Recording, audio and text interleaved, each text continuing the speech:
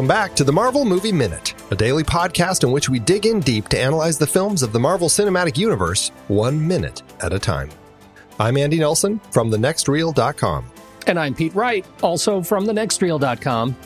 We are talking about Jon Favreau's 2008 film Iron Man. Back with us today, we have Scott Corelli and Nick Jimenez from the Cornetto Minute. Hey, guys.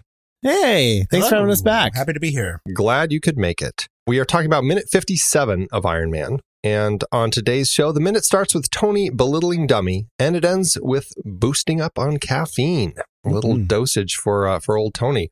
This is a very busy working minute. Yeah, man, this whole movie is just really, it's just productivity. That's right, it is. It makes you want to do stuff. Yeah, it's kind of just watching a guy troubleshoot for 2 hours. I love it. Yeah.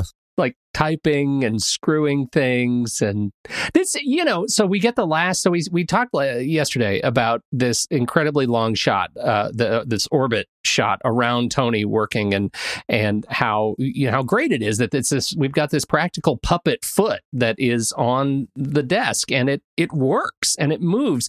And what we saw in the last minute, we saw the little all the little gears moving, kind of the calf and the ankle.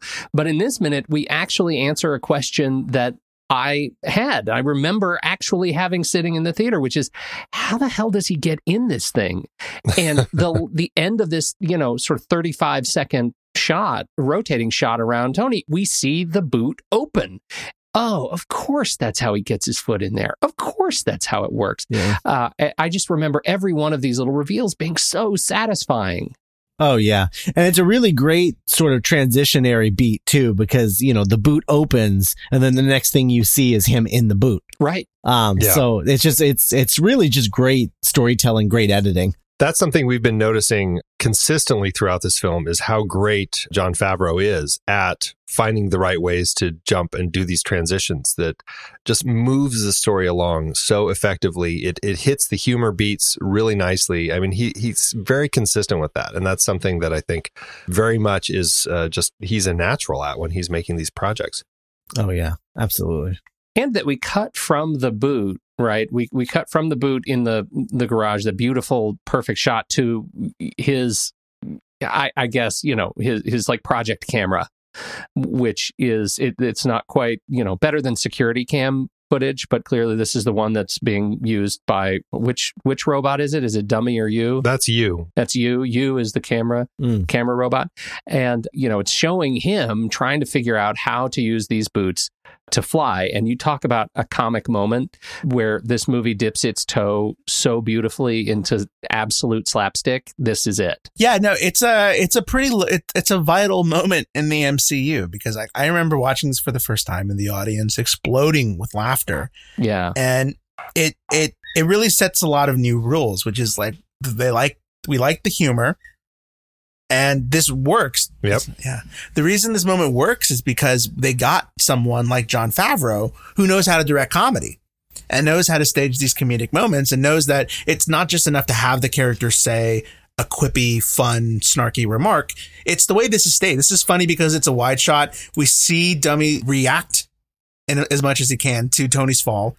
Right. A beat, and then he sprays him. It's great. And we see now the Russo brothers also know how to make comedy, and they know how to make those comedic moments sing when they happen in these big lumbering action movies. Yeah. You mentioned Dummy with the great reaction of the fire extinguisher at the end of the shot. I do think it's funny, though. Dummy generally seems to be pretty slow and lumbering with the way that he moves around. Sure. Or it. I guess I'm personifying it as a he, but it's just an it.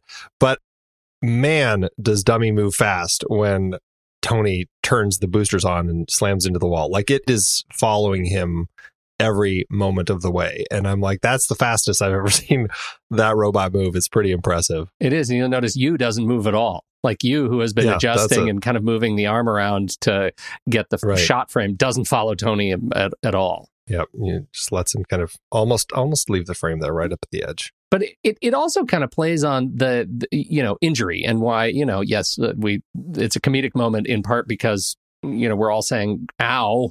But just like Raza in that last minute that, he was blown up and had a house fall on him. and he ended up with a pretty big scab on his forehead. And here Tony is being thrust into the angled concrete ceiling of his garage and dropped, what do you think, 14 feet to the ground on his back. And we get another quick cut and he's working at the computer again. Like, Right. It's just one of those wonderful sort of comic book injuries. Yeah. Well, it actually opens up a larger question that I've always had about this movie, which is how much time is passing as he's building this thing? Oh, that's a great question. Maybe like 14 months of like physical therapy, and we've missed all of that. Maybe that's why there's that timeline discrepancy in the MCU. The healing. Exactly. Right. Why it goes from 2008 to 2010 over the course of this movie.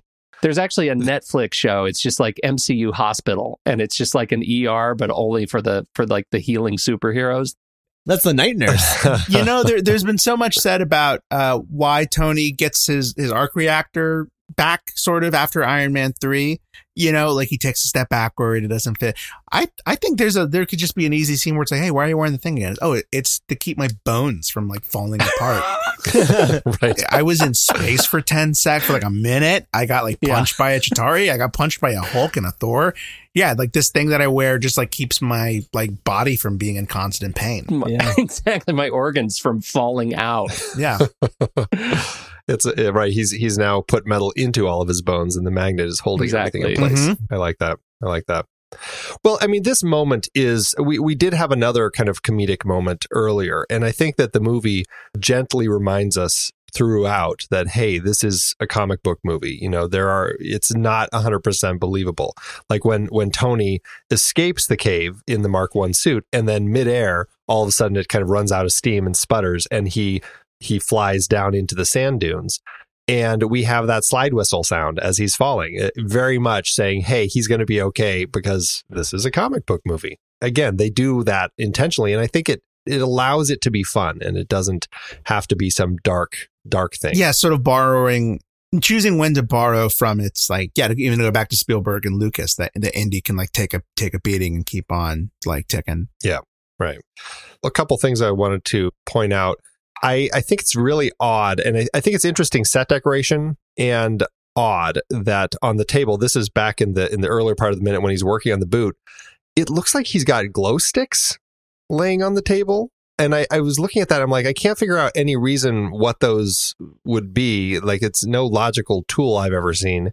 It looks like he just has glow sticks laying there. And I think it just makes it a cool look, and it gives a nice blue glow to the boot as he's working on it. But it's one of those things I probably have never noticed, that it's just like the glowing stick laying on the table. I think it's like a light table. Like I know large ones. I see large ones of that where like artists use it to sort of trace over old pencils, like with inks or things like that. Like different artists have different techniques when they're drawing comic books, and they'll have like a big, like a light table, light board, to make it easier to trace. And it kind of, it looks like a lit up portion of the table, almost like, maybe he puts the boot over it sometimes to sort of like light up the inside of it, so you can kind of see like all the inner workings while working on the whole thing. Maybe it looks that way a little bit, although I forgot to mention this in the last minute, but you do see them very briefly in minute 56, and it really looks like a tube. It's very weird. It does. It almost feels like a sample of his like arc reactor types. I mean, it's the same stuff. Oh yeah, same glow as his chest, right? You know what I mean? It looks like it's connected to some cables and maybe just like some other kind of ancillary power source for the boot before it's connected to the suit and to his chest. Oh yeah, sure. That could be. That's an interesting angle on it. Yeah. There's also like that stack of discs from the deleted scene is like right there. Oh, that's right. They're right there on the left. Another note I had, and this was something we were talking about when we were first learning about what he had built and with his chest, and he was talking to Yinsen in the cave, and Yinsen, he says that could power your heart for 50 lifetimes. With the number of gigajoules that the arc reactor is generating in his chest, we talked about maybe the idea is that the power in it changes over, like he can somehow control how much power it's generating at any given time. And the only thing that I can get out of that is that it changes the amount of glow that it has from time to time. And when he's working in the first part of the minute, it's a very faint glow under his shirt. Mm-hmm.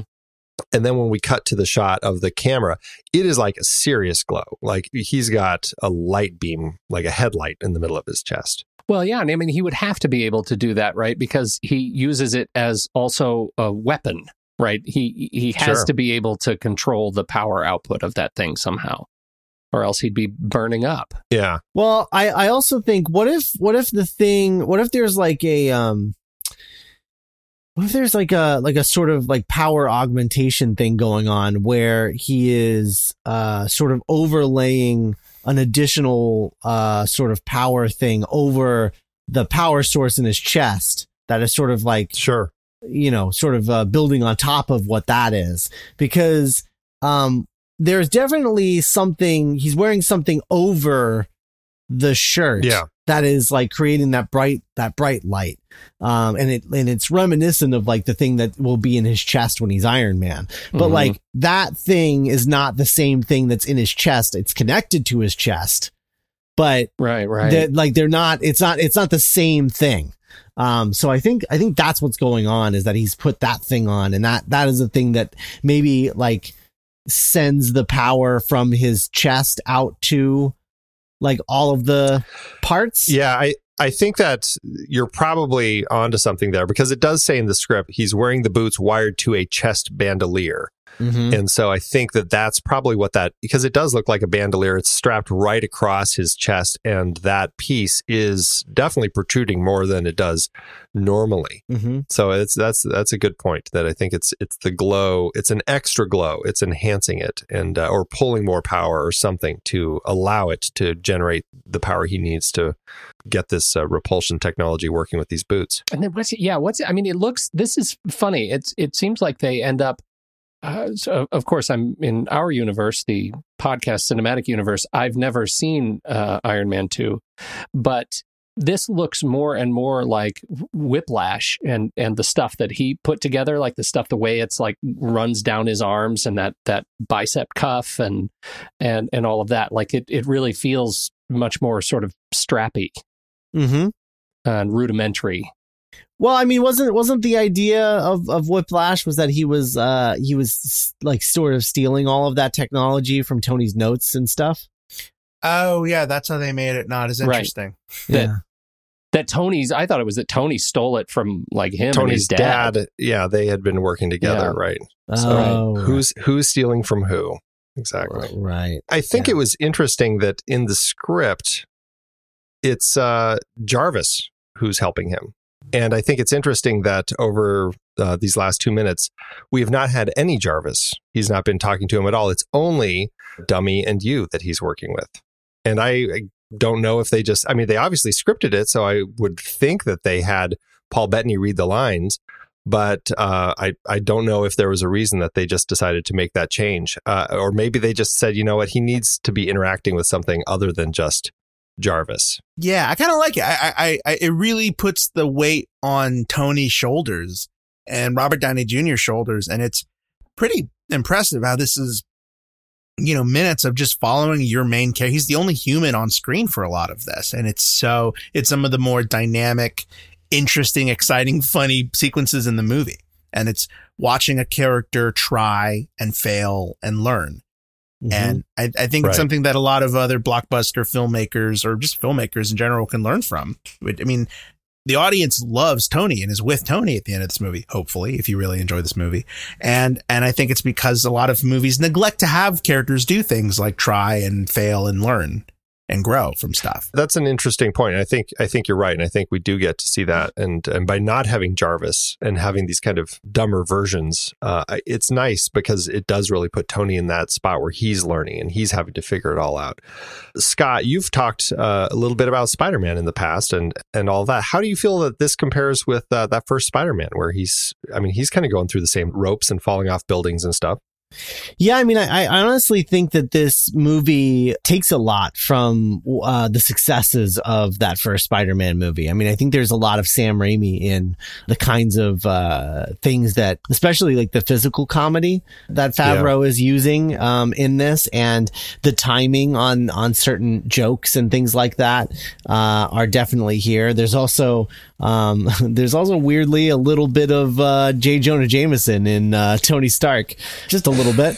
But yeah, I mean, you know, I think that there's a lot of it. I think tone is something that they definitely took a little bit. They sort of like, this has always felt to me like a marriage of tone between your Christopher Nolan Batman Begins, grounded, right, with that Sam Raimi Spider-Man. It feels like that to me, and I think that's part of what was the plan when they sort of started Marvel Studios. Is they had this guy who had been sort of an assistant on all these movies, and saw all of them get made, and was learning from the mistakes that they were making throughout it. And then when he was given the keys to the castle, he was like, I know exactly how to tackle this. Like a good Palpatine. Yeah, like a good Palpatine.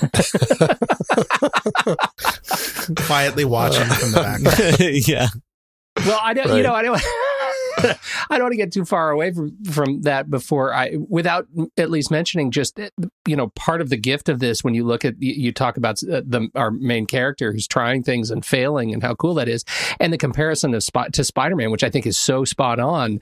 Spider-Man is ostensibly, in intention at least, a kid, and it's so much easier from a narrative perspective to let a kid try things and fail, and it's much harder to do that for an adult character. And I think adult actors, have a harder time looking dumb as hero characters. I mean, they want to be written as constantly just sort of strong, and their window for growth is very shallow.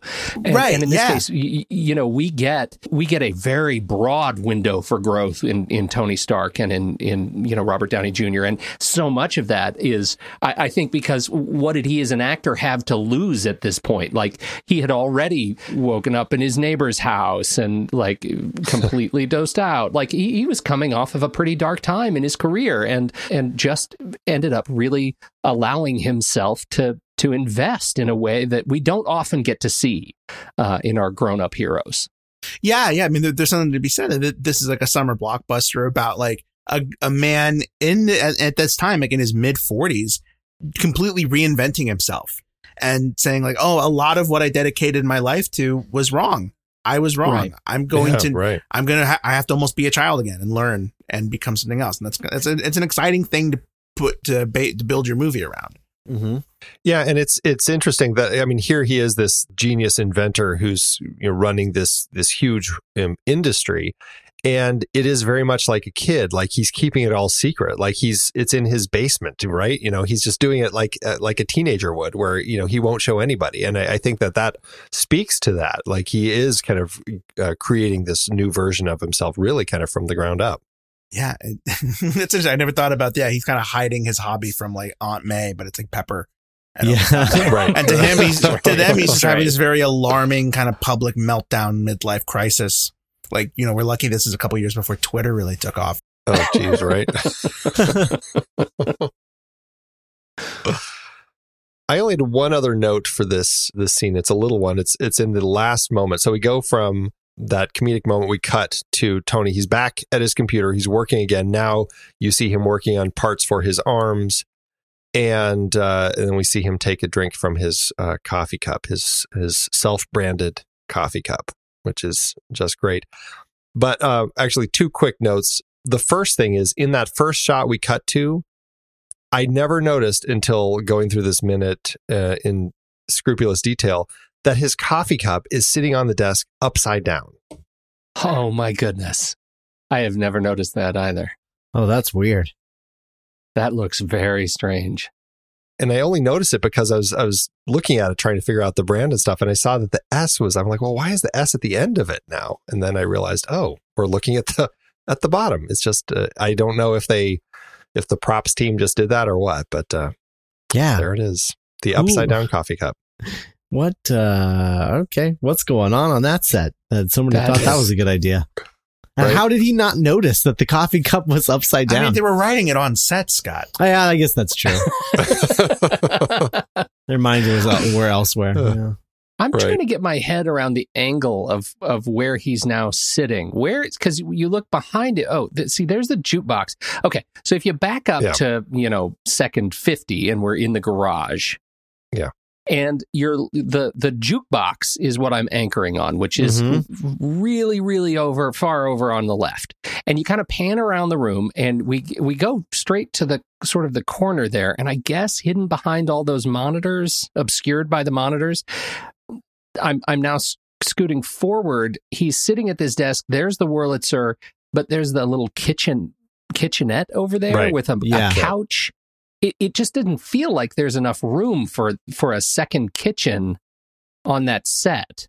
Yeah, when I was in the earlier minutes when we were first getting the lay of the land down here, when Pepper comes and talks to him when he's working on his car, we really got a good sense of the layout down here. And that's a corner where there's the couch, there's the big refrigerator over there with all the drinks and an espresso machine. And then just down the way is the Wurlitzer, and there's a workstation right there in front of the Wurlitzer, and that's where he's working at the end of the minute.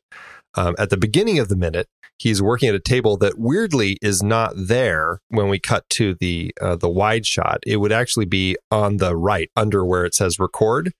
That's where you see a couple like little objects that are on wheels. Yeah. That's where the table that he's working on should be. Okay. And weirdly, it's not. I don't know why, but Dummy and you are rolling things around, I guess. But so, yeah, it's interesting the way that he uses his space, and he does find ways to fill most of the corners with projects in one way or another. I wonder what goes into his thought process of choosing one computer over another for any particular work, because he has so many computers in here. Like, how does he know? Like, okay, like which computer? All right, so that's going to be my legs computer. That's going to be my arms computer. That's my chest computer. That one's building my face. Like he's got that monitor in that back corner over by where the little kitchenette area is, and it's always playing information. And I was wondering, like, is he just have information, like the pertinent information scrolling on every screen? So wherever he is, he can look at it and it's got the information there, or is it all different information? Yeah, I don't know. I have no idea. I don't know. But I think it speaks to, well, I mean, this is a guy who's designed his own keyboard, as we saw in the in an earlier minute and in the deleted scene. You guys saw that funky keyboard he's created. He creates things, and then he creates simpler ways of doing the complex things. Exactly. That's kind of like that's his move. It's like he's like, okay, this is how I do this. Now, how can I boil this down and make this as simple as just as many shortcuts as possible to do it over and over and over again. That's interesting. That's his thing. It is his thing. That is his thing. What would Tony Stark do? I need more of that in my life. Yeah. I feel like I've just learned an object lesson from Tony Stark. That's how he has so much time to do so many things. He's only spending time on the new stuff. Right. Oh, it's brilliant. And then the only other quick thing that I had was in the cup, as we see that very last shot before he picks the coffee cup up, there is a little, I don't know what it is, but it's like a little googly-eyed frog sort of thing that is sitting in the coffee cup. And as I've been watching this minute, I've been mesmerized by this little thing, and I have no idea what it is, but it fascinates me and I want one. I think it almost looks like what was that show with the anthropomorphic like dinosaurs? There's like a sitcom, like a family sitcom of dinosaurs. Right. It was called Dinosaurs. It looks like one of those, but Yeah. I think it's probably a thumb drive. That's what it seems like to me. Like a fun USB drive. Oh, I like that idea. Yeah. I think it looks like Flick from A Bug's Life without the antenna. Oh, it does. Yeah. It does. Oh, maybe. Yeah. Maybe the antenna broke off. Need that. Who knows? Anything else for this minute, you guys? Nothing for me. Nothing good. That's what I got. All right. Well, again, Scott and Nick, thanks for joining us today. Thanks for having us. Yeah. Where can people track you down? What's the scoop for today? Well, since you brought it up earlier, Spider-Man Minute, which is the podcast that I co-host with Zach Luna. And we talk about every minute of every Spider-Man movie. So we've done Spider-Man and Spider-Man 2, both by Sam Raimi, and we are gearing up to do Spider-Man 3 later this year. So that's going to be a long one and an interesting one. I've done some preliminary research on that one, and it is going to be a really fun season. I think there's a lot of really bizarre and interesting stories, behind the scenes stories to talk about how that movie came to be in the way that it came to be. So there's a lot of really cool stuff coming up in season 3 of Spider-Man Minute. But if you haven't checked it out, please go check out Spider-Man Minute seasons 1 and 2, because they're available now. Fantastic. Yeah, it's a great show. Thank you. Well, everybody, that is it for today's show. Thanks so much for tuning in. Make sure you subscribe to the show for free over at marvelmovieminute.com. Join us over in our Discord chat room, and follow us on Facebook, Twitter, and Instagram at The Next Reel. And if you like what we do and you want to support us and get some cool stuff, become a patron over at patreon.com/thenextreel. Until next time, true believers.